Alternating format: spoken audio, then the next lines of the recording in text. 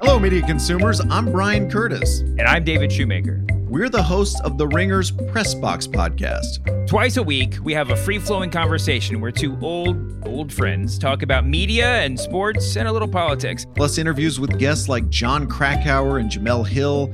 Funny stuff like the overworked Twitter joke of the week. Join us every Monday and Friday on Spotify or wherever you get your podcasts. I think that's right.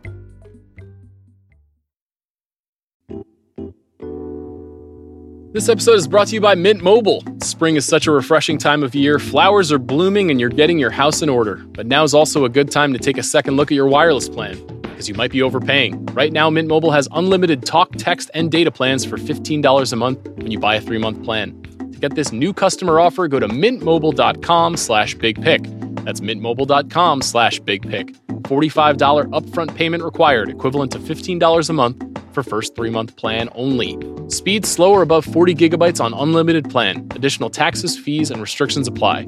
See Mint Mobile for details. At Walt Disney World Resort, magic is found in spontaneity, the unplanned, the unexpected, an inside joke born in the Haunted Mansion queue, a surprise Stitch sighting in Tomorrowland, watching fireworks from your room. These memories aren't made from predetermined plans, but manifested from simply being present and together in the most magical place. Find your moment at Walt Disney World Resort.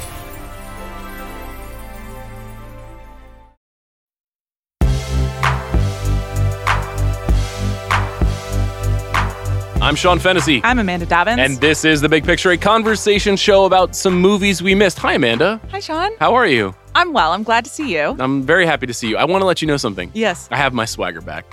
I'm so glad to hear it. I'm back. What was the deciding event? I'm at full health. Okay. We've had a breakthrough in child rearing. Amazing. And I am so excited for the movies that are coming out in the next few weeks that we need to turn the ship around on this show. We need to embrace positivity. We need to love one another. We need to love Bobby Wagner. Okay. And we need to love movies. What's happening right now? I am turning the ship around. Okay. I am like the Titanic captain, but good. That's who I am. Okay. Is this you feeling guilty about how you've behaved? Maybe a little bit. Okay. Maybe all right. right. How about this? Yeah. I'm sorry. Oh, that's so nice, Sean. Yeah. Thanks. I kind of need that. As I told you this morning when I greeted you, I'm excited about the next couple weeks. I'm also a little nervous about the next couple weeks. A lot of things going on. Here's what I need: I need everyone to do their jobs. And I think is that a Christopher Nolan shot? Like, who are we talking about? I need Christopher Nolan to do his job. Okay. I need Greta Gerwig to do her job. Mm-hmm. I need the studios to do their job and showing the movies to me. Okay. I need my son to do his job and going to sleep on time. Okay. I need everyone we work with to do their jobs. And let me just say something. This is how I say I love you. Bobby and Sean, you always do your jobs, and I appreciate you. So thank you so much. Thanks. Yeah. Bob, you've been marooned here in Los Angeles for one more day.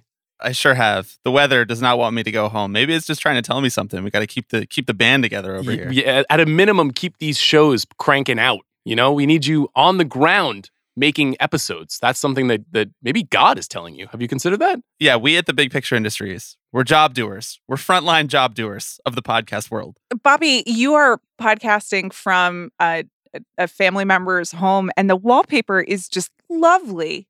And there's some built-in cabinets here. I'm very envious of your setting right now. It looks like you're at an extremely luxurious bed and breakfast somewhere the English countryside or near the beach. I'll pass those kind words along. It's a very comforting place to podcast from. It's a really nice energy that you're bringing to this podcast. It is Nancy Myers adjacent. Yes. Now that good vibes are flowing, shall we talk about movies? I'd love to. I've seen a lot of them recently. Yeah, we were doing our job over the last few days, seeing movies. Yeah. Joining the public at large, watching the televisual films. Mm-hmm. We're going to talk about a bunch of them. There have been some that we came out a couple months ago that we didn't talk about. It was a very active weekend at the movies. We saw a couple of those releases. Interesting box office race over the weekend. Indy 5, The Dial of Destiny, was supplanted by a film that we'll talk about shortly. Not supplanted by the first movie we're going to talk about. No. Which is currently in theaters. It's called Joyride. It is a comedy. What can you tell us about Joyride, Amanda? So it is directed by Adele Lim, and it stars Ashley Park, Sherry Cola, Stephanie Hsu, and Sabrina Wu. And it is reminiscent of several raunchy comedies that you have seen in the last few years. Most notably, I would say Girls Trip. Mm-hmm. I would also describe this as a friend com, if you will, but it is definitely a filth forward friend com in honestly, I thought wonderful ways. I had a great time. I laughed, I cried, I had a giant soda and some Raisinets, and the other 3 people in the theater with me, which was tough, also laughed a lot. I was completely delighted by this. I think many people who saw it were delighted by it. Unfortunately, not that many people saw it. A small sum of people saw it. Yeah. I think in addition to Girls Trip, I thought quite a bit of The Hangover while watching this movie.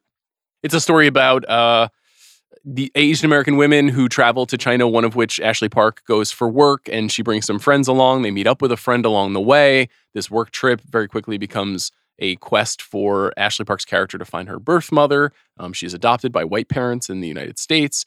And I thought the movie was kind of funny, but weirdly emotionally powerful. And there's like a very manipulative but incredibly effective third act move in the movie that I did not see coming at all, because I thought it had a 50% hit ratio on the jokes. I thought when the jokes were good, they were really, really good. And when they weren't good, I felt like a very quiet movie theater that I was in. And that's a tough thing with a comedy. I don't disagree with you. Again, the quietness of my movie theater was a little bit about the fact that there were 4 other people in it, which is a bummer.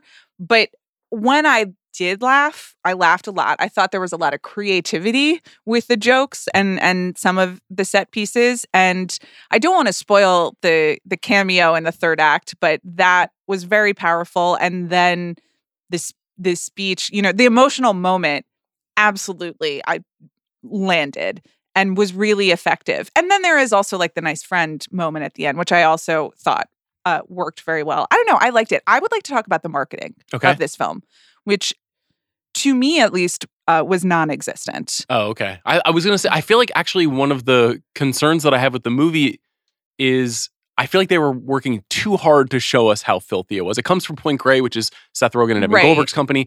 They actually have like the best track record in terms of producing comedies that I like in the last 10 years. It's kind of amazing. I mean, they've really picked up the Apatow banner, but the marketing on the movie I think was a little bit too obsessed with being like, this is a raunchy comedy.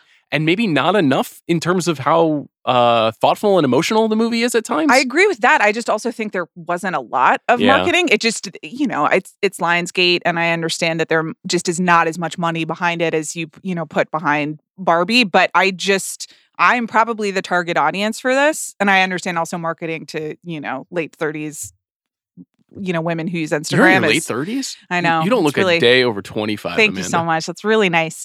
I understand that no one cares about me, and that's cool. Like, I get it. That's not true. That's not true. And that's like probably financially prudent. At least 7 right? people care about you. That's really nice. Thank you so much. But I don't think there's an awareness of this movie. And I was telling my friends about it this weekend. I was just like, oh, I had a really good time. You should go see it. And I did think that the in-theater experience was also, because when there was one gentleman in my screening who loved this movie and laughed very loudly, and that encouraged me to laugh. So I don't know. I hope people go check it out. My screening was actually quite full. Oh, good. I went in the afternoon on Friday, and it was pretty Why crowded. Didn't you come to my screening? Because I had to do a back-to-back, which we will get to momentarily. And they were next to each other in the same theater. Okay. It's somewhat similar times, but we couldn't make it work, unfortunately. You wanted me there to laugh aloud to make you feel safe?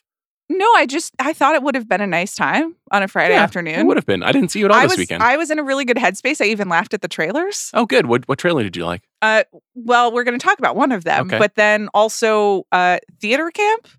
I laughed like 5 times. You haven't seen it? No, I haven't seen it yet. Oh, it's fun. Well, I know, but that is a thing where the marketing is like really off. And I guess if you watch the trailer, then my you queen, learn. Molly Gordon. I mean, that and is, she is truly. I do love Molly Gordon, but I thought it was like, sort of like Waiting for Guffman about like the adults, Oh, no. And it's like it's about children, like children it was really funny. Like I laughed at all of the things. Yeah, I thought it was pretty good. I mean, it's interesting. Like that movie is coming out, Theater Camp. It was a Sundance film. It's coming out this Friday, which is kind of a tough draw because it's going right into the teeth of Mission Impossible, followed closely by Barbie and Oppenheimer. And it might get lost a little bit. It's a Searchlight movie that I think people will really like. And I'm willing to bet when it goes to Hulu, it's going to be a huge a nice sensation. streaming success. Yeah. Nevertheless, Joyride is fun. I liked it too. I think we both recommend it. Another movie that it's like sad to be like, please enjoy this on Stars when it hits Stars in 9 months. Stop slandering Stars. Still the best movie I library. canceled my subscription. I actually Why? disagree about the movie library thing. I spent some time with it after your full-throated recommendations over the years, and I subscribed for the Party Down revival, which I Sure. loved, Yeah. which is that's like my favorite show. But I guess I I haven't. went tooling around and I couldn't find Did stuff. they give up a lot of stuff? I mean, I haven't checked in on their licensing in a couple months. It may be falling back a bit. Yeah. Stars was absolutely clutch when I went to the hospital to Right. have Knox because, I needed to preload the iPad Mm. and it just like all of the Amanda classics, like Yep. the true comfort. Venom, Let There Be Carnage. Yes. I've seen that multiple the times. original Venom. Sure. Yeah. I know who Venom is. And The Venom I deleted spend scenes, time Yeah. talking about Yeah. Venom with my behind the friends. scenes interviews. Yeah, with their Knox commentary was with Tom born, Hardy. and I said, "Hello, your name is Knox, and I'd like to tell you about Venom." You're mistaking that conversation with the one I've had with him every time I've seen him. Knox, do you know about Venom? Eddie Brock and the power of investigative journalism is a very important lesson for Knox to learn. I have no shot at Lionsgate. I love Lionsgate, but all the Lionsgate movies go to Stars. Okay. And so, unfortunately, sometimes we miss out on those. Joyride is worth checking out in theaters. It's a lot of fun. The reason that I think a lot of people didn't go see Joyride is because I went to go see the film that I saw immediately Mhm. before it, which is Insidious: The Red Door. Now, have you ever seen any of the Insidious movies?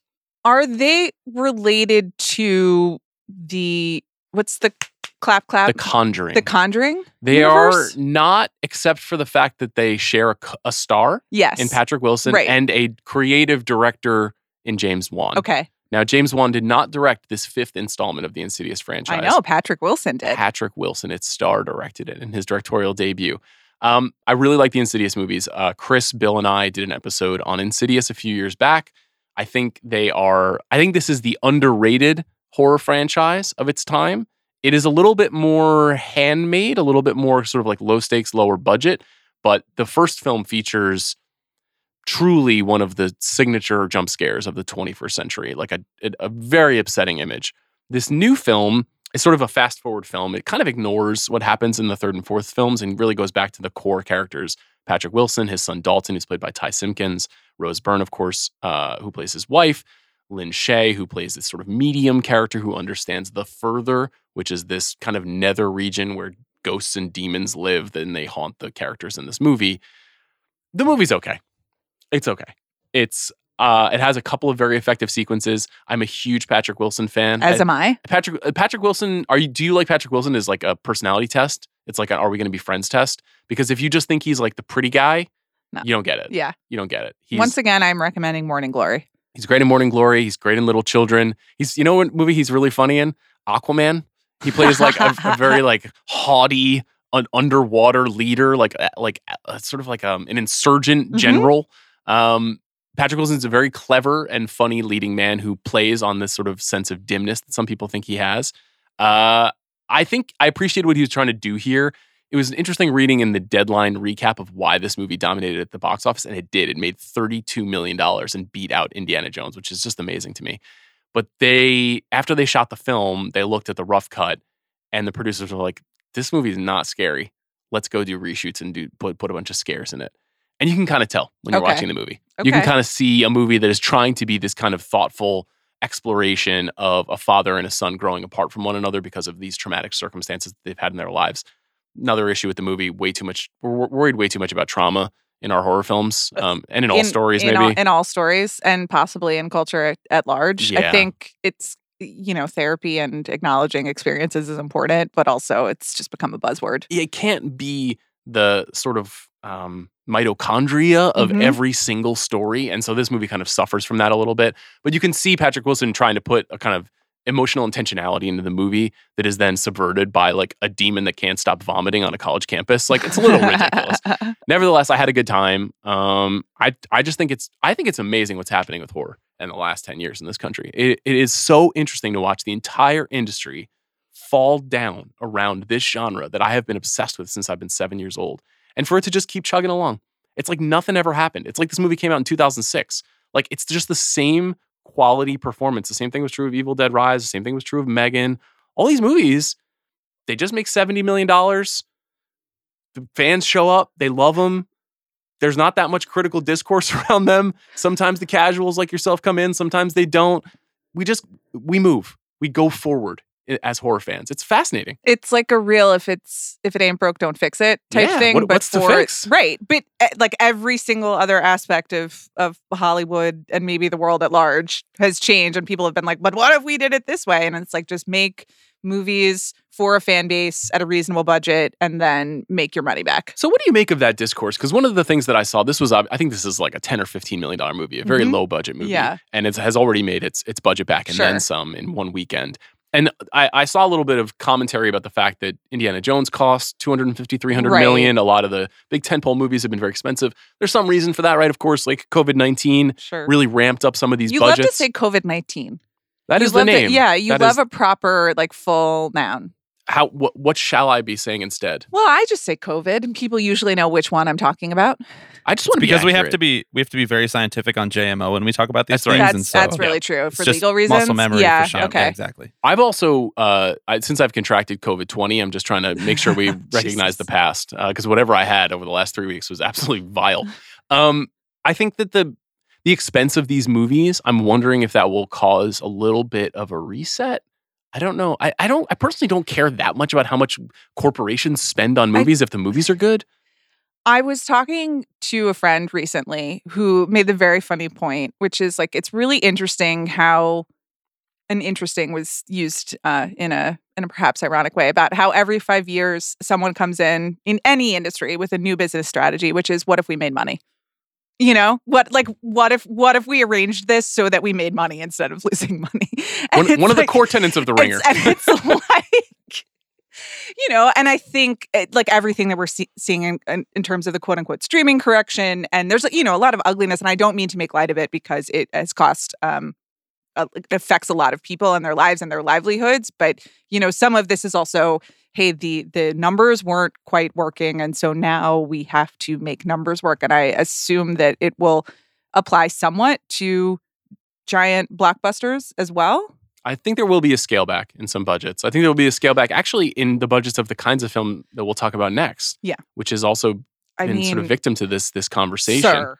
The film we're going to talk about now is Elemental, which is the new Pixar movie. Already Amanda is shaking her head, like, distressed. Like, what? I didn't text you afterwards just so I could save all of my like confusion for this podcast. Are you about to pop off on Elemental? Just like I found it unbelievably baffling. Like, what was that? Like, what was that about? I'm going to read the summary of the story for the listeners at home. This is probably the biggest quote unquote, you know, summer release that we didn't cover directly. Historically, I do like to center a Pixar movie in conversation, but after I saw this, I knew I didn't have to. Set in a world inhabited by anthropomorphic elements of nature, the story follows fire element Ember Lumen and water element Wade Ripple, who meet and fall in love after Wade is summoned by a plumbing accident at a convenience store owned by Ember's father, Bernie. This is, you know, Inside Out, but with elements instead of feelings. That is sort of the soft pitch on the movie. Unlike Inside Out, it's not a story about one child's kind of coming to terms with their own internal crisis. It's about two characters falling in love after coming from different worlds. I have described this as Pixar's Jungle Fever. Perhaps Guess Who's Coming to Dinner is slightly more appropriate, but it's a romance between a flame and a water globule. Right. So that's the movie. Yeah, I understood the plot. and also, I have to say, it's not bad. Do you know what I mean? It's not bad. It looks like a Pixar movie. It's not incomprehensible. It's not like a total misfire or, sorry, pun intended or not intended, I guess. I don't know. Yeah. It's just, it feels... I have to cool you off, douse you with some water. I like, it didn't feel tied together. I think takes are blowing. All right. I will say the element thing, I was just like, what's happening? Like, You're heating up. I understand that we need to like teach children about, you know, nature. Yeah. And they need to get in the Captain Planet archives. And you know, it's like a it stands in for race and ethnicity without bringing those like concepts in. Like, sure, I get it, but I was like, they were also trying to develop some ecological awareness. Everything felt half-baked. And it honestly felt like the incredibly talented people at Pixar have been sitting in a room together for 10 years and are brainstorming, and there is no one outside being like, okay, but let's like refine this. It's like there are no bad ideas in a brainstorm, and then there were no bad ideas in the brainstorm, and it just all kind of wound together, and it just doesn't have any cohesion. I generally agree. I think this is a classic 2 out of 4 star kind of a movie where there is a base level competence because it is Pixar, but they landed on an idea and stuck with it, even though it was not the right idea. Of course, historically, Pixar does the exact opposite, that they have this council of creatives that they bring these ideas in rough stages to, and they evaluate them together. Sometimes movies get far along and they rip them up and they start again. They're famous for firing filmmakers and restarting with new teams. They have this very laborious creative process that creates, historical film franchises at this point. I mean, some of the movies that they've made in the last 25 years are some of the most memorable movies we have. But this felt a little scraping the bottom of the barrel in terms of concepts, and it's just not on the level even of some of the more recent and successful films that they've made, like Turning Red, for example. I think one of the failures is like they just got stuck on this idea of anthropomorphic elements, and they weren't willing to change it. And it's sometimes it's okay to tell a story about a kid, It's okay to tell a story about like a Asian American girl and a black boy. Like that would be fine. That would actually be a good idea for Pixar to pursue that and to explore whether or not they could tell that story. I thought that was one of the great things about Turning Red is, certainly there is like a kind of monstrous element with the transformation into the red panda, but it is grounded in the real world of a young girl. And I think they just overthought this one in a pretty big way. Yeah. And it's interesting because when it first came out, its opening weekend was quite poor. And that led to this big discourse. Oh my God, Pixar spends $250 million on their movies. What a failure for Disney, yada, yada, yada. What a horrible year for Disney. And then, cut to a few weeks later, no other movies for kids coming out. This movie keeps chugging along and is doing pretty well at the box office. I think that is mostly circumstantial because there isn't a lot for kids to go see right now. Nevertheless, it isn't like this colossal mega failure that I think you could say something like The Flash actually is, where like wildly underperformed its expectations. But still, there's something is askew at Pixar right now, and they need to fix it. I saw this at 10:30 on a weekday, and the other people in my screening were parents with children. I would say between 5 and 7. Yeah, that was almost exactly the same at mine. And it was very cute. I was kind of bored, so I spent some time checking and seeing how the other kids were doing, because now I'm just like, oh, when will I be able to take Knox, and when will he understand? And the answer is probably like 10 more years because he doesn't sit still. But these children sat still and seemed to be having a nice time. I wonder what since we don't have 5 to 7 year olds, I wonder if you are fully engaged in the film the entire time. Is that a measure of its quality, or is that a measure of your 5 to 7? The way it's sort of like making you somnambulant, is it shutting you down? I assume if it's holding your attention, it's very good from a child's perspective. I assume, though I will say anecdotally, Super Mario Brothers had a lot more audience engagement. Right. That's sort of what I'm saying. Yeah. Like if there's a more antic feeling, not a distracted feeling, but an antic feeling. But the kids were just like yelling. They were like, what's he doing? And where is he going? And Donkey Kong. Yeah. And, So my nephew, MJ, he turned 3 in June, and he saw his first feature in theaters, and it was the Super Mario Brothers movie, and he absolutely loved it and is obsessed with Mario. He's never played Mario. He doesn't know that it's a video game. He doesn't even know what video games are. But for his birthday, I then bought him like an entire set of every character from Super Mario Brothers. He sent me, well, he didn't send me, his mother sent me several videos of him saying, Mario, Donkey Kong, which is, of course, like the best thing you could ever see from a kid. But I think it's exactly what you described, that movie gave him a kind of like energy, a kind of excitement. It's almost as if he powered up with a flaming flower. And Elemental it's kind of drab. It's thoughtful. Yeah. It's a little quiet and slow, and it's okay. It's not bad, but I expect a lot from Pixar. They have raised the bar very high for me as a huge fan of animated films, and this is just okay. It was okay. We've got a lot of calls for Extraction 2. Now, Extraction, the original, came out in the height of the pandemic, the COVID-19 pandemic, as I like to say. And I thought Extraction was pretty darn good for a streaming action movie. It was directed by a guy named Sam Hargrave, who had been a stunt performer and stunt coordinator in the past. I interviewed him on the show. I thought he was a really smart, really cool guy.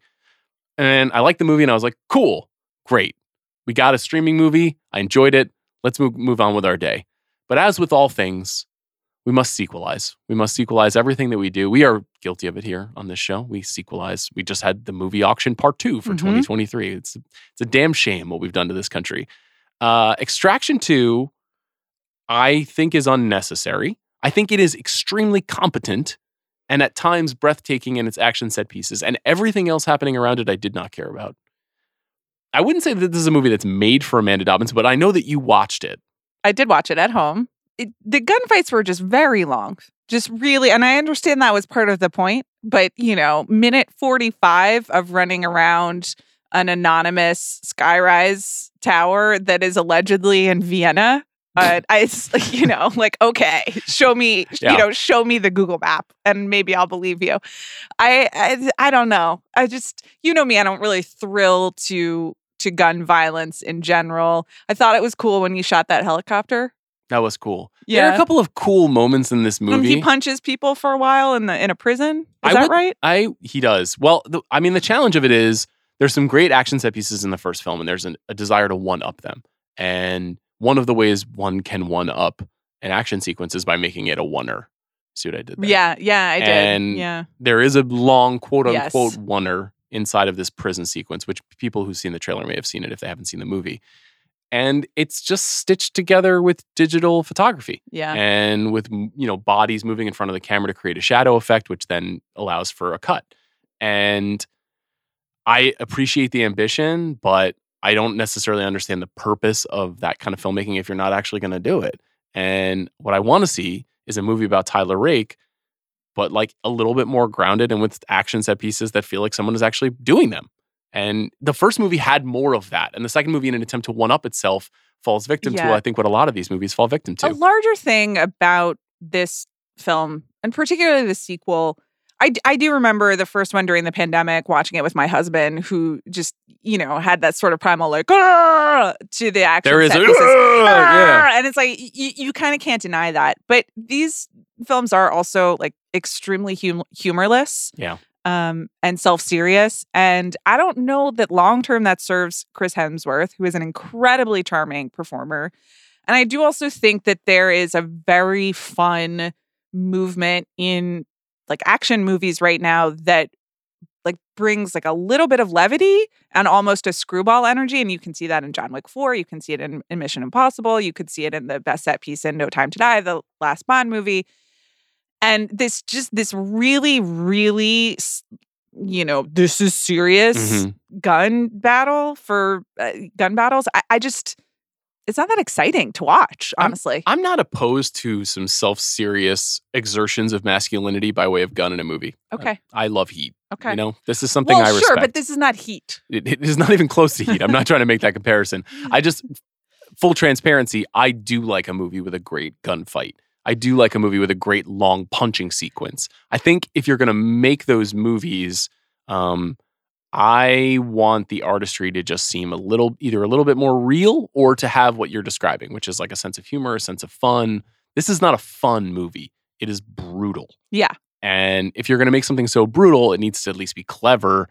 This really isn't that clever. And in the moments when it thinks it is being clever, say like when Idris Elba's character is on screen, it's just a little bit hacky make work. Like, we're just setting up the next sequel kind of stuff. And so I know a lot of people did like this. And I think a lot of fans of the original thought that this was actually a step up from the previous film. I didn't really feel that way. I felt a little bit of despair imagining Extraction 4 and Extraction 6 and Extraction 12. So that's just me.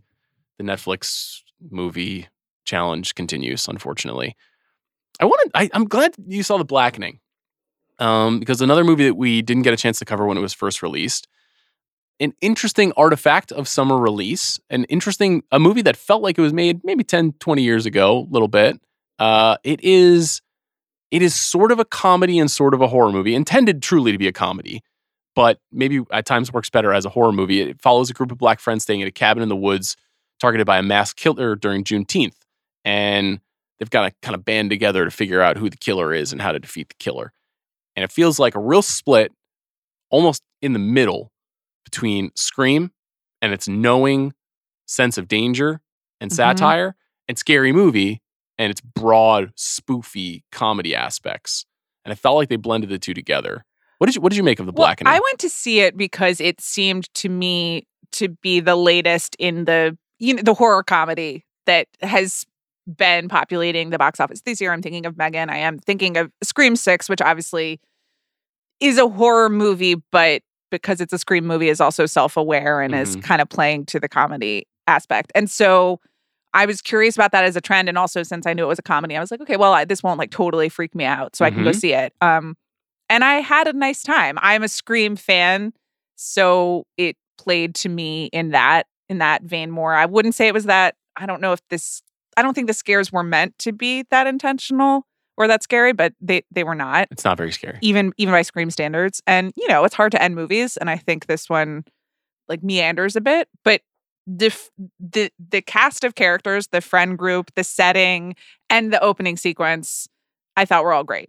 Yeah, there's a great opening with Yvonne Orji and Jay Farrow at the beginning of the movie, which is very clever and very fun. I love the cast. Melvin Gregg, X Mayo, Antoinette Robertson, Sinqua Walls, Jermaine Fowler, and then Dwayne Perkins, who co-wrote the movie, and Grace Byers. All really funny, all really game. It felt like a movie directed by somebody who'd never directed a horror movie. Tim Story's the director. Horror movie filmmaking is a very discrete style, and you have to love it, I think, to do it really well. And this felt like a comedy directed by a guy who's good at directing comedies like Barbershop. And anything that needed to scare you to hold you inside the story of the movie beyond just enjoying the jokes. And there are a couple of really good jokes. In particular, the board game, when they're playing the board game is great. It's really great. And there's some really clever writing in the movie, but I just needed a little bit more realness to hold my expectations as I watched the movie. It's an interesting one. Like it's the kind of movie that I felt like 10 years ago would have been much bigger in the vein of like a Wayans Brothers movie or a Tyler Perry movie that like it's clear like what audience it's targeting. And this does feel like the kind of movie, not unlike Joyride, not unlike No Hard Feelings, not unlike a bunch of movies that we've seen recently where it's just like audiences have kind of been trained to expect this on their streaming service. And so they're not going to show out to go see this movie on Juneteenth or July 4th or whenever to celebrate. But then if you caught it at home, you might be like, oh, I saw The Blackening. It's fucking funny. Like that, it feels like that's kind of its destiny, which kind of bums me out, but it is what it is. One more thing I'd like to say. All-time great marketing in the poster, which is just the tagline is, "We can't all die first." And I was like, oh, I understand what this movie is. I understand the reference. I think that's the other reason I went to see it, because I was like, oh, I get it. That seems clever. So good for them. Can I posit a theory related to this movie? Yeah. I don't know if this is going to be true, but it's something I was thinking about a lot. I do think that this movie could be seen as the conclusion of the Get Out generation of movies. Now, there's a part of me that wants to do this as a bigger episode. Okay. But not with me, probably. I think you've seen a lot of these movies, if not all of them. Get Out came out in 2017. Of course, Jordan Peele's directorial debut. Just a massive cultural phenomenon. It won him an Oscar, one of our favorite movies of the last 10 years. And then in succession, in part from Blumhouse and smaller studios that were kind of leveraging this horror thing that we were talking about earlier, and then also colliding that kind of social thriller aspect with comedy that Jordan does so well. We got this succession of movies, and I came up with about 50 off the top of my head over the weekend that could loosely be associated with what I would call the Get Out generation. You're going to read all 50 now? I'm not going to do that. You do love to read lists of movies. One might say it's my passion, but there are quite a few that could fall into it. Some of these are really good, and some of them are quite poor. Like Antebellum is a movie that is not very good that came out that is sort of in this mold. Ma is another movie that came out that was not very good. But like BlacKkKlansman is in a way a kind of part of this. Obviously, Jordan Peele's Us, a movie like Justin Simien's Bad Hair, Run, the Sarah Paulson movie. This also doesn't just have to be movies about black characters or diverse characters. It could be just any story that is using a kind of like a big social idea in a horror frame with a little bit of a sense of humor or camp around it. I think the most recent Candyman, Nanny, the most recent Texas Chainsaw Massacre, Bodies, Bodies, Bodies, Last Night in Soho, In the Earth, Nope, of course, Men, Barbarian, all of these movies that have come out, and maybe I'll make this list public so people can take a look at it, strive towards, I think, the heights of Get Out, up to and including Nope, the most recent Jordan Peele movie, which I think increasingly everybody is starting to recognize as a true masterpiece. I want to say I feel good about that.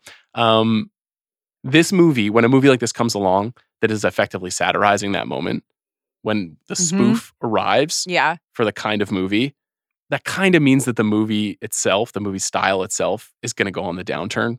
Like, everybody knows what to expect. Midsommar, I think, is a movie that also fits this mold. Kind of funny, kind of terrifying. Right. Is it about trauma? Is it about can she have it all? Is it about male-female dynamics? Or is it just a crazy movie set in Sweden? Yes, the answer is yes to every question.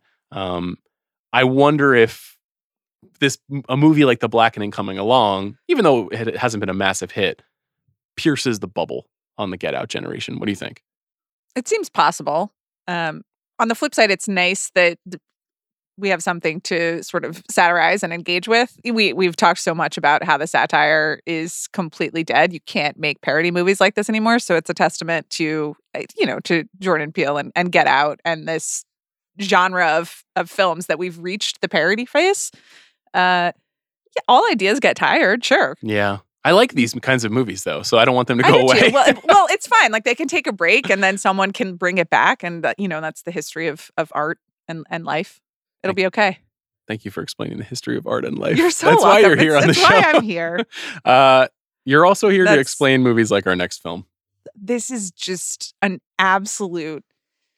I needed this. What a W for me. The next film is called Amanda.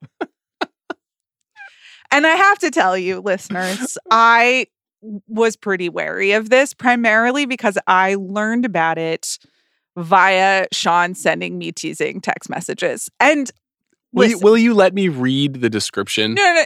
I mean, just the one that I'll read the short description that appears on Letterboxd, which is what I sent you. Sure, yeah. I had not seen the film when I sent this to you, but this is my favorite thing I've ever read. Amanda, 24, lives mostly isolated and has never had any friends, even if it's the thing she wants the most. Amanda chooses her new mission as to convince a childhood friend to believe that they are still best friends. Incredible. The history of Amanda's in popular culture, it's not a proud history. Okay. On the whole. We have our moments. I think the Waylon Jennings song Amanda is beautiful. Okay. The Boston song Amanda, less so, but you take what you can get. We have Amanda Peet. We have Amanda Gorman. We also have just a tremendous number of Bachelor contestants named Amanda. There's always an Amanda P and Amanda Z and Amanda W. Wait a second. Are Amanda Peet and Amanda Gorman the two greatest Amandas in our culture's history? I've only been made aware of Amanda Gorman like 3 years ago. I know, but it's been like the ranks are thin. Do you know what I'm saying? Like, what are your other great Amandas? What about Amanda Plummer? Sure. Christopher Plummer's daughter. Sure, but it's like, that's your third? What about the Barry Manilow song Mandy? No. And my parents almost didn't name me Amanda because they didn't want me to be called Mandy.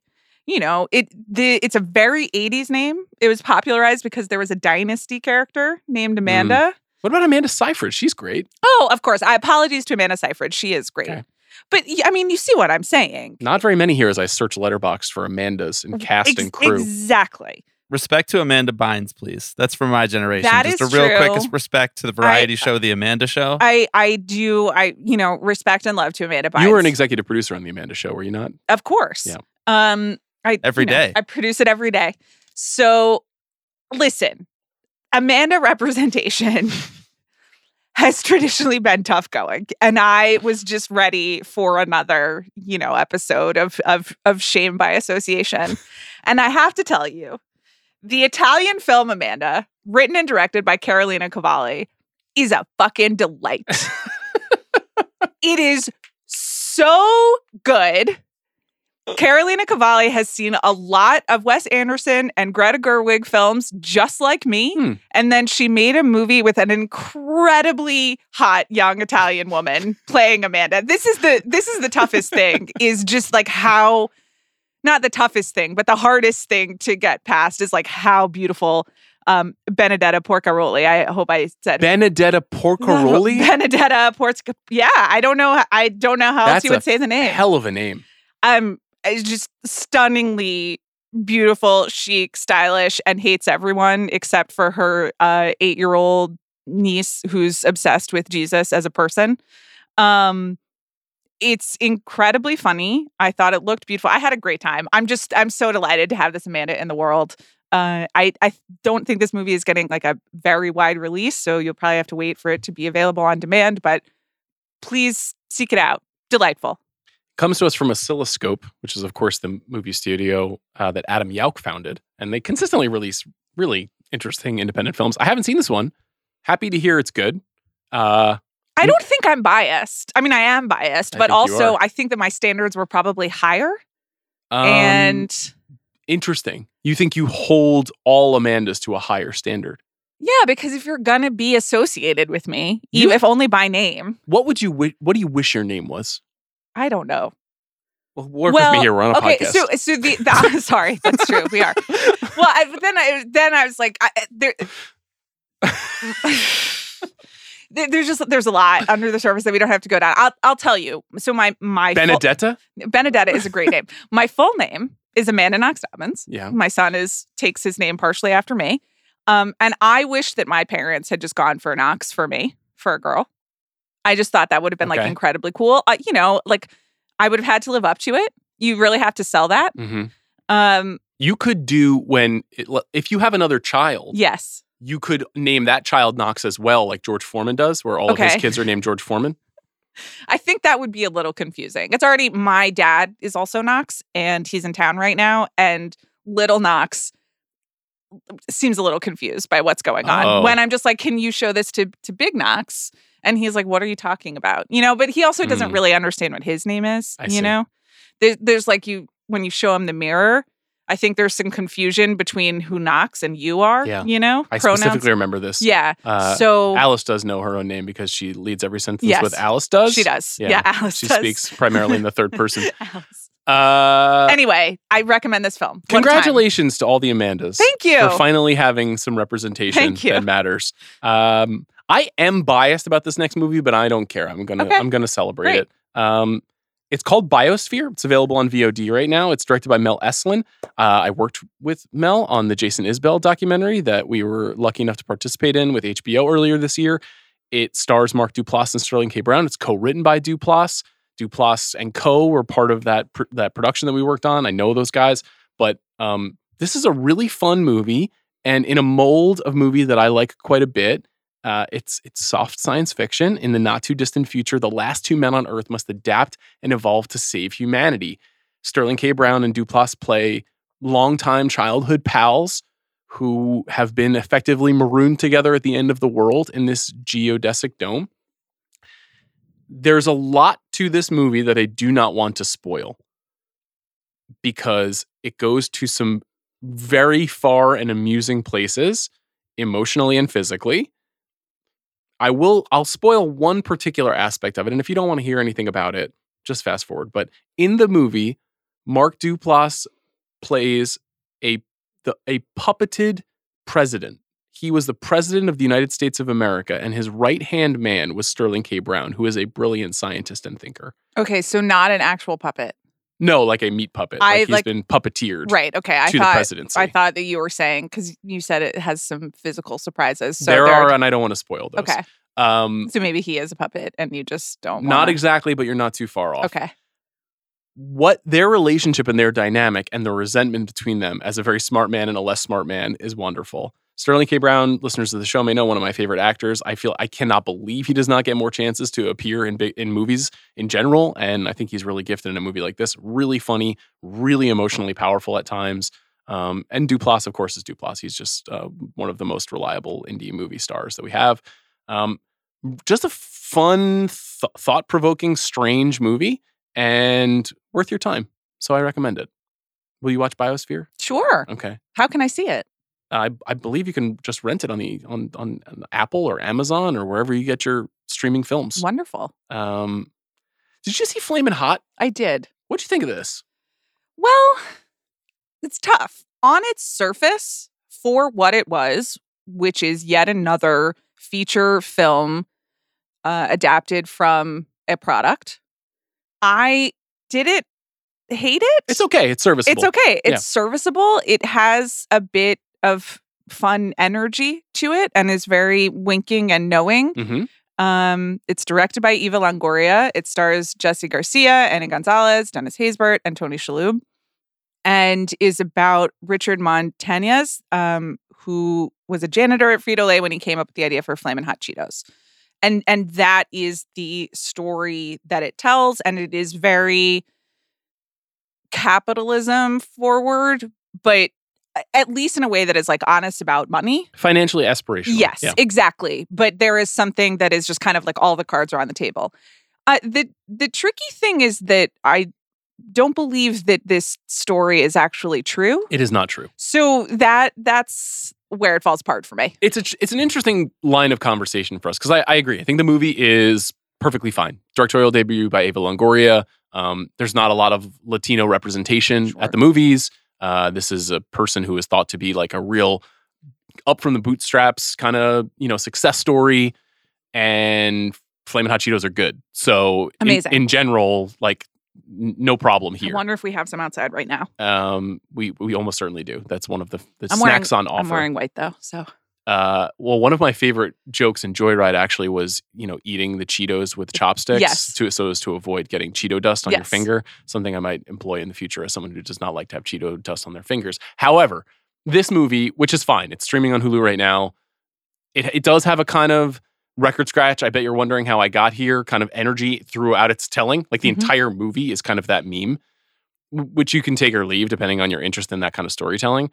But whether or not a movie is true shouldn't matter to how much you like the movie. But when the movie is premised upon the can you believe this true story, then it really undermines some of the telling of the story. I don't go to the movies for a kind of historical accuracy. And I wonder how much, I started reading American Prometheus over the weekend, the Robert J. Oppenheimer biography, which is just fascinating, like an incredible book so far. Oh boy, here we go. No, but apparently Yeah. the film reportedly is, according to one of the authors of the book, the script that he read of Oppenheimer will be what he believes to be one of the most accurate, fictional tellings of a real person's life in movie history. Which I Okay. thought was an interesting declaration to make before the movie's even been released. Sometimes we care about that kind of fealty to the truth. Sometimes we don't, or fealty to facts. But you want a movie to feel true. So, like, did Flamin' Hot feel true to you, even though it is an erroneous tale? I think so, but I think also the spidey sense that I have about being sold, consumer corporate goods then like comes back on Mm-hmm. when the meta-ness of the corporate intervention, and this isn't even true, so now I'm being sold something with a story that isn't quite, I'm with you. it kind of goes off for me again. There was Gustavo Reino at the Los Angeles Times wrote a great column about this movie and the real story and why it didn't sit well. And I would just recommend people to that. It kind of summed up my feelings, even though watching it, I had a perfectly... It's diverting. Yeah. I had a perfectly fine time. Yeah, I feel very similarly. If we want to be aspirational and tell stories like this and platform stories that we don't see that often, and we want people to be inspired by them, let's find some true ones. That would be helpful. What's our next film? This is I don't know if this is inspiring necessarily, but this is actually a really valuable piece of documentary, which is Sam Pollard's new movie, The League. Which, Bobby, I don't know if you've had a chance to see this, but I think it'll be of great interest to you as well. It's really the most complete telling I've seen of the sort of history of the Negro Leagues in baseball and the Black experience in baseball in the first half of the 20th century. And I, of course, am a huge baseball fan. I know a lot about baseball. I've read a lot of books about baseball when I was a teenager. And there's a lot I didn't know that's in this movie. It's told in a very straightforward, often dry fashion. It's a lot of talking head interviews. There's some archival that has been revealed that people haven't seen before, some conversation with Buck O'Neill, with Satchel Paige, with, figures that you may have heard of if you've heard of the Negro Leagues. Willie Mays and Hank Aaron are interviewed for the film, and we hear their voices and they talk about their experiences before coming to Major League Baseball and absolutely dominating. It's a necessary movie. It's strange, actually, that there has not been a movie that this strongly wraps its arms around the history. Sure, Ken Burns is baseball, and there have been some examinations of it over the years, but this is probably the most kind of coherent telling that points out not just who the good players were and what Major League Baseball lost by not seeing those players in the big leagues, but also how the arc of the sport has changed so much because of how the Negro Leagues operated versus how Major League Baseball is operating. So I thought it was just a valuable film. It's on VOD right now, I believe, as well, and I think people should check it out. I don't know, Bob, do you guys ever, on your show, do you ever talk too much about this period in time? We've done a few episodes devoted just to this. And then back when we were doing Baseball Barbecue, we did a whole episode devoted to this too, as well as R2C2 did an episode with Bob Kendrick, who is the president of the Negro Leagues Baseball Museum in Kansas City, which is for baseball fans, a real bucket list journey to take, one that I've never gotten to do so far and really would love to. I think that the thing to recommend, a film like this, but really just any books about this period of baseball, is that feeling where you discovered everything past in Major League Baseball. You just get to re-have that. You don't often get to re-experience a feeling of discovery in your 20s and your 30s. And it's a testament to how poorly MLB handled this entire situation, that most big baseball fans like yourself and me don't know a lot of this stuff already. But now that we've sort of broken down some of these walls, in the public discussion about the Negro Leagues, and they've been officially brought into Major League Baseball, I think it's just an incredible feeling to discover all of these players who you hadn't heard of, or who, were as good or better at the time, and have just a completely different relationship to the game of baseball than the very sanitized version of Major League Baseball's history. Very well put. For a sport that is obsessed with its own history, it took 60, 70 years for it to acknowledge a whole other part of its history. Anyhow, movie worth seeking out. This episode is brought to you by Mint Mobile. Spring is such a refreshing time of year. Flowers are blooming and you're getting your house in order. But now's also a good time to take a second look at your wireless plan, because you might be overpaying. Right now, Mint Mobile has unlimited talk, text, and data plans for $15 a month when you buy a 3-month plan. To get this new customer offer, go to mintmobile.com/bigpick. That's mintmobile.com/bigpick. $45 upfront payment required, equivalent to $15 a month for first 3-month plan only. Speed slower above 40 gigabytes on unlimited plan. Additional taxes, fees, and restrictions apply. See Mint Mobile for details.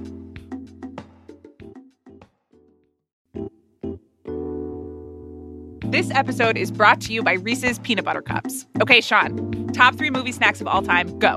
All right, let me think. Popcorn? Obviously. Ice cream? That's 2. Oh, and Reese's Peanut Butter Cups, of course. Peanut butter and chocolate is a pretty perfect combination. Some may even say the ultimate movie snack. You can't argue with that. Find Reese's now at a store near you.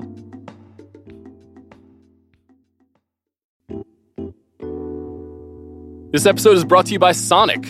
Let me tell you a little secret. If you want to end the day on an even better note, get yourself a sweet frozen treat from Sonic. Especially since right now at Sonic, you can get half-price shakes after 7 p.m. when you order online or in the app. That's creamy, soft serve, hand-mixed with your favorite flavors for half the price in any size and flavor. So save on your chocolate shake today, your strawberry shake tomorrow, and your cheesecake shake the next day. Grab Sonic half-price shakes after 7 p.m. now. Exclusions apply. Available for a limited time only at participating Sonic drive-ins. Shall we talk about Earth Mama? Yes. I don't think this is playing on very many screens right now in America, which is kind of a shame. I hope it plays more. What do you think of this? I thought it was incredibly moving, at times quite difficult to watch, but I think intentionally so. So this is a film directed by Savannah Leaf, who's a former Olympian turned filmmaker, which is just more than I'll do in a lifetime. Just putting that out there. And it's about a young woman named Gia, a pregnant single mother, pitted against the system, and she is trying to reclaim her 2 children who are in foster care while she is pregnant with her third, which is a young Black woman in the Bay Area. I'm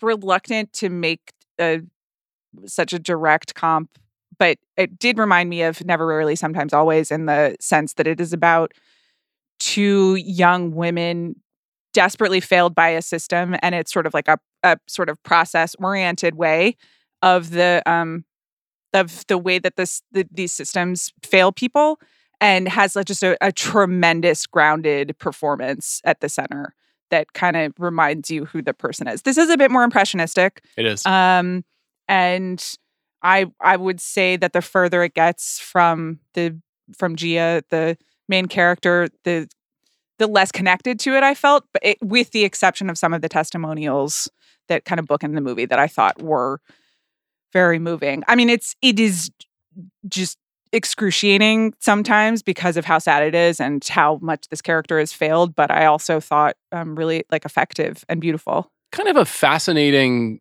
pairing with Joyride, because there's this question of whether or not Tina Moore's character should be giving up her child in the film, and she kind of grapples with that, and she works with a woman played by Erica Alexander, who people probably remember from Living Single or The Cosby Show, has been around forever, and whether or not she should help a family that wants to have a young child but can't, in a kind of in a sideways fashion, and this kind of crisis that her character faces as she has to make this decision while also trying to rebuild her life so that she can, take care of her other two children who are in foster care. A really incredible performance in the middle of the movie. Kind of one of those, like, this is a calling card movie for a filmmaker who I feel like is going to do something special Completely down the road. Very deeply felt, really earned. It's based on a short film that she made with Taylor Russell a few years back. Just like a one to watch kind of a movie. Totally. And when it does come to VOD, assuming it's not going to open wide, I don't think it will open wide, people should give this one a shot. I just should also say, shot by Jodi Lee Lipes, who's like becoming one of my favorite cinematographers. Typically works with Sean Durkin on, Martha, Marcy, May, Marlene, and the new Dead Ringers series, which I thought was just phenomenal. Manchester by the Sea, and shot most of Girls. A lot of the cinematography and even directing some of the episodes of Girls. Jodi Lee Lipes, if you don't know her work, she's amazing.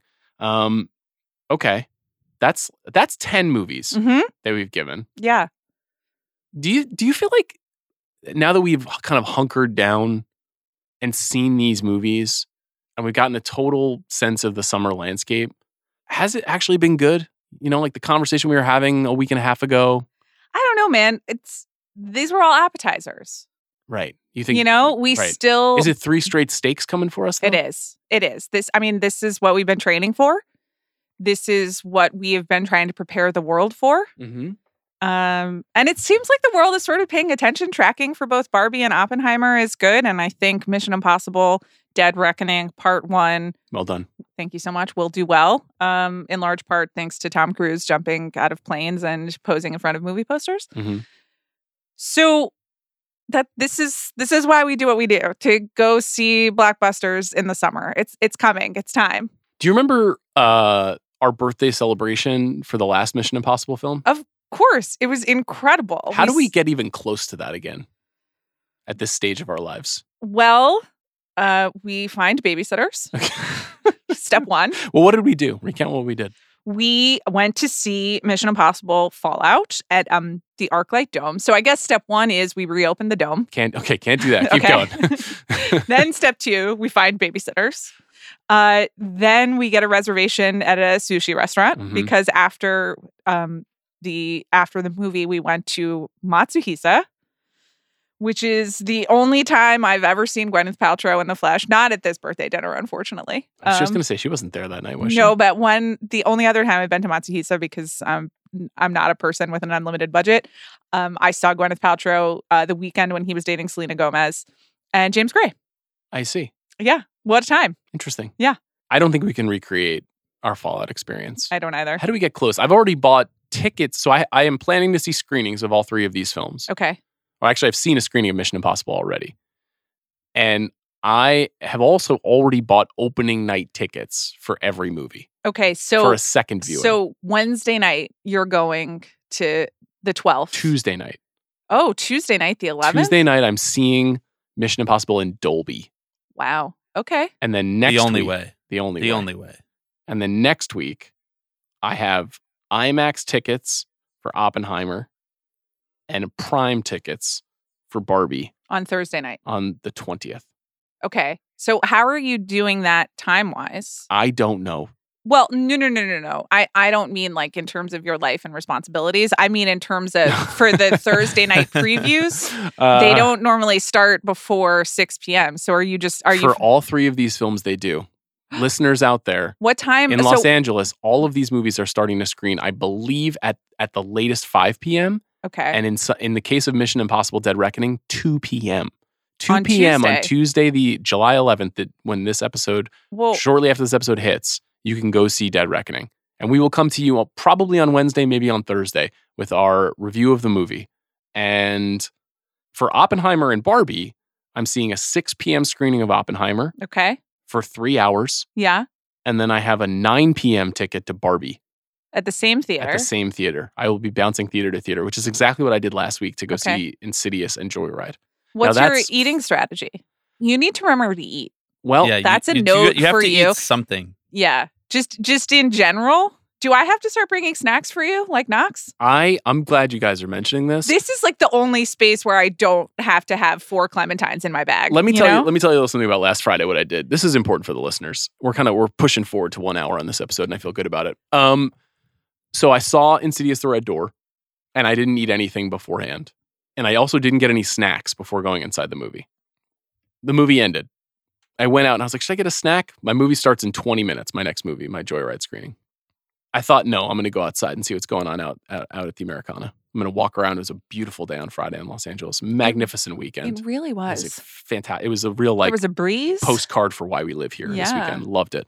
Anyhow, walking around the Americana, I walked past Nordstrom. I was like, I need a belt. Went into Nordstrom, bought a belt. From Rag and Bone. Nope. I Thank you, Bobby. I think it's Hugo Boss makes the belt. I wasn't really brand shopping, but Can nevertheless. I tell you something though? Sure. And I'm Googling this right now to be sure.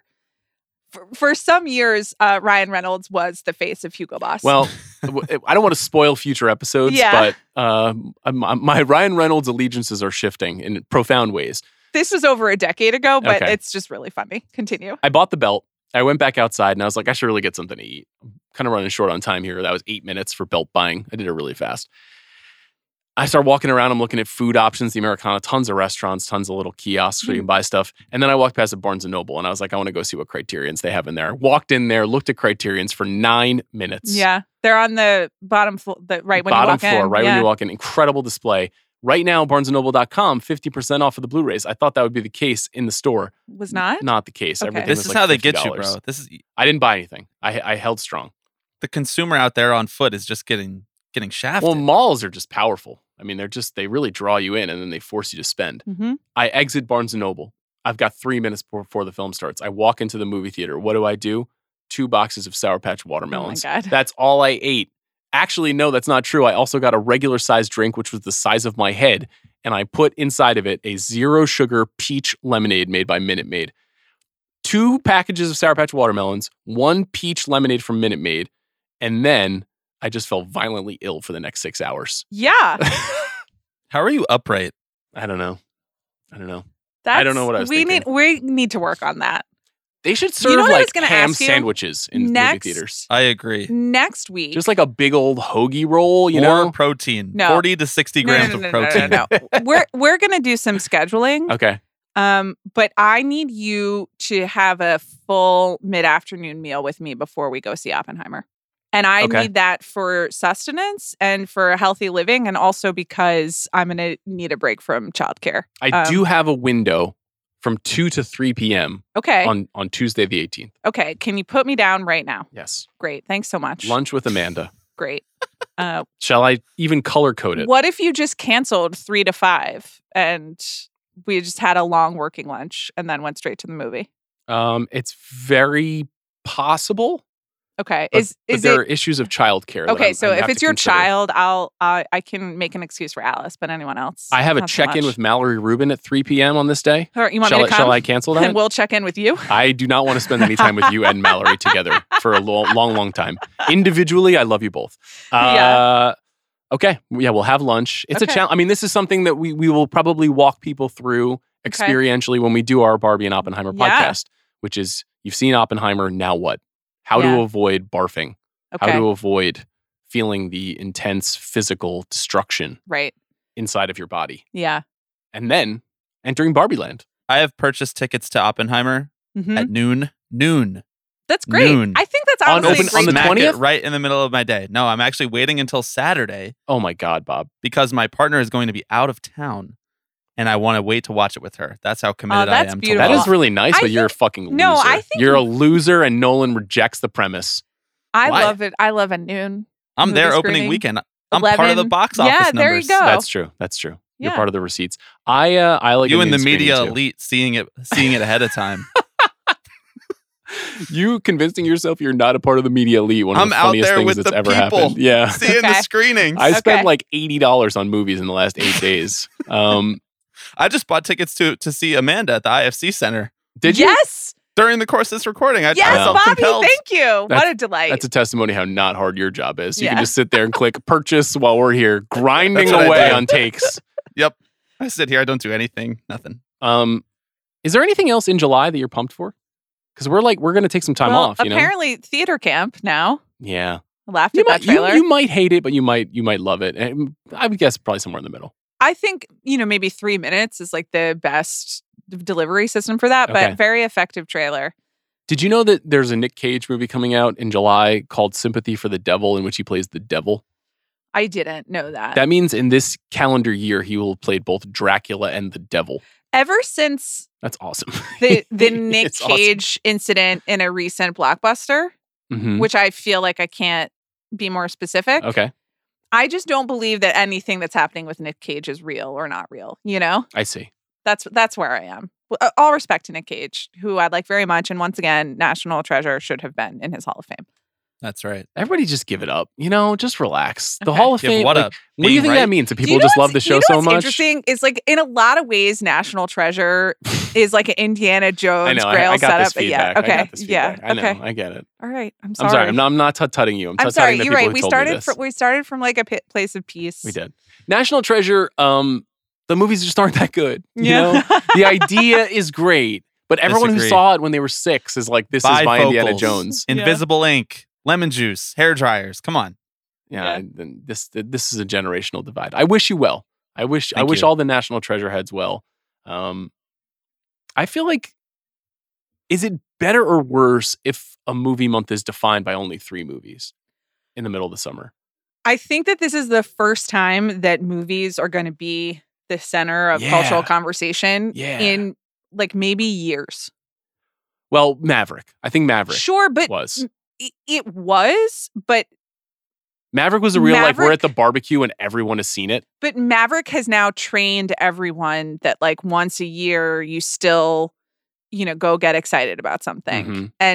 And it's going to be one of these movies. Like people are aware. I know that all the Barbie marketing has grossed out and exhausted everyone, but like it's working. People know Right, the about casuals know. movies. Yeah. Yeah, which yeah. they don't always. So we need to be I don't- respectful of I that. don't really get the I'm grossed out by the marketing. Like, what are they supposed to not market the movie? I What mean, the fuck are people talking about? It is a lot at this point, and I What does that mean? Well, so I think maybe I'm not attacking you. Like, I'm genuinely curious. No, but like, so I think for like people like me, the internet that I live on is slightly different than the internet and the world that you Yeah. live in, just because of our it's interests. just Tyler Rake throat punching guys for me, Well, and just like where to buy green pants. but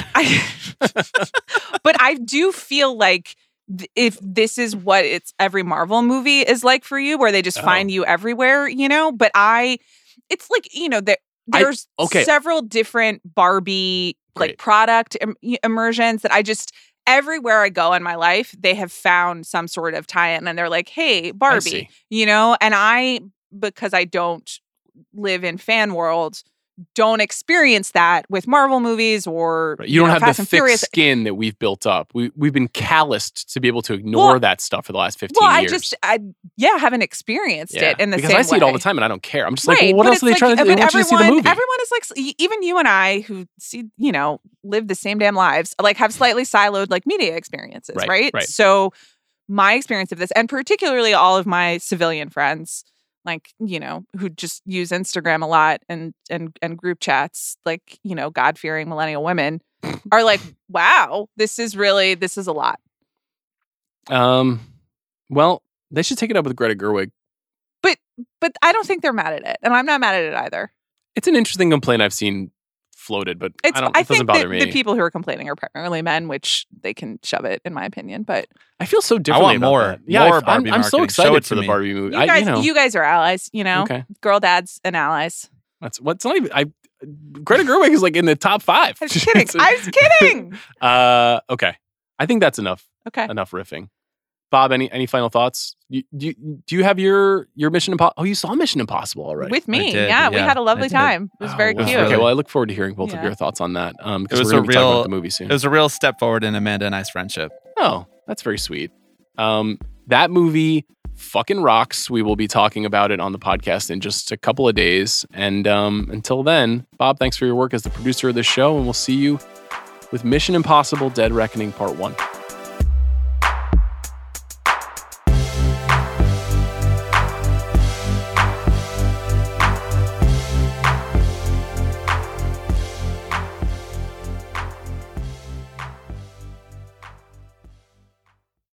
This episode is brought to you by State Farm. You might say all kinds of stuff when things go wrong, but these are the words you really need to remember. Like a good neighbor, State Farm is there. They've got options to fit your unique insurance needs, meaning you can talk to your agent to choose the coverage you need, have coverage options to protect the things you value most, file a claim right on the State Farm mobile app, and even reach a real person when you need to talk to someone.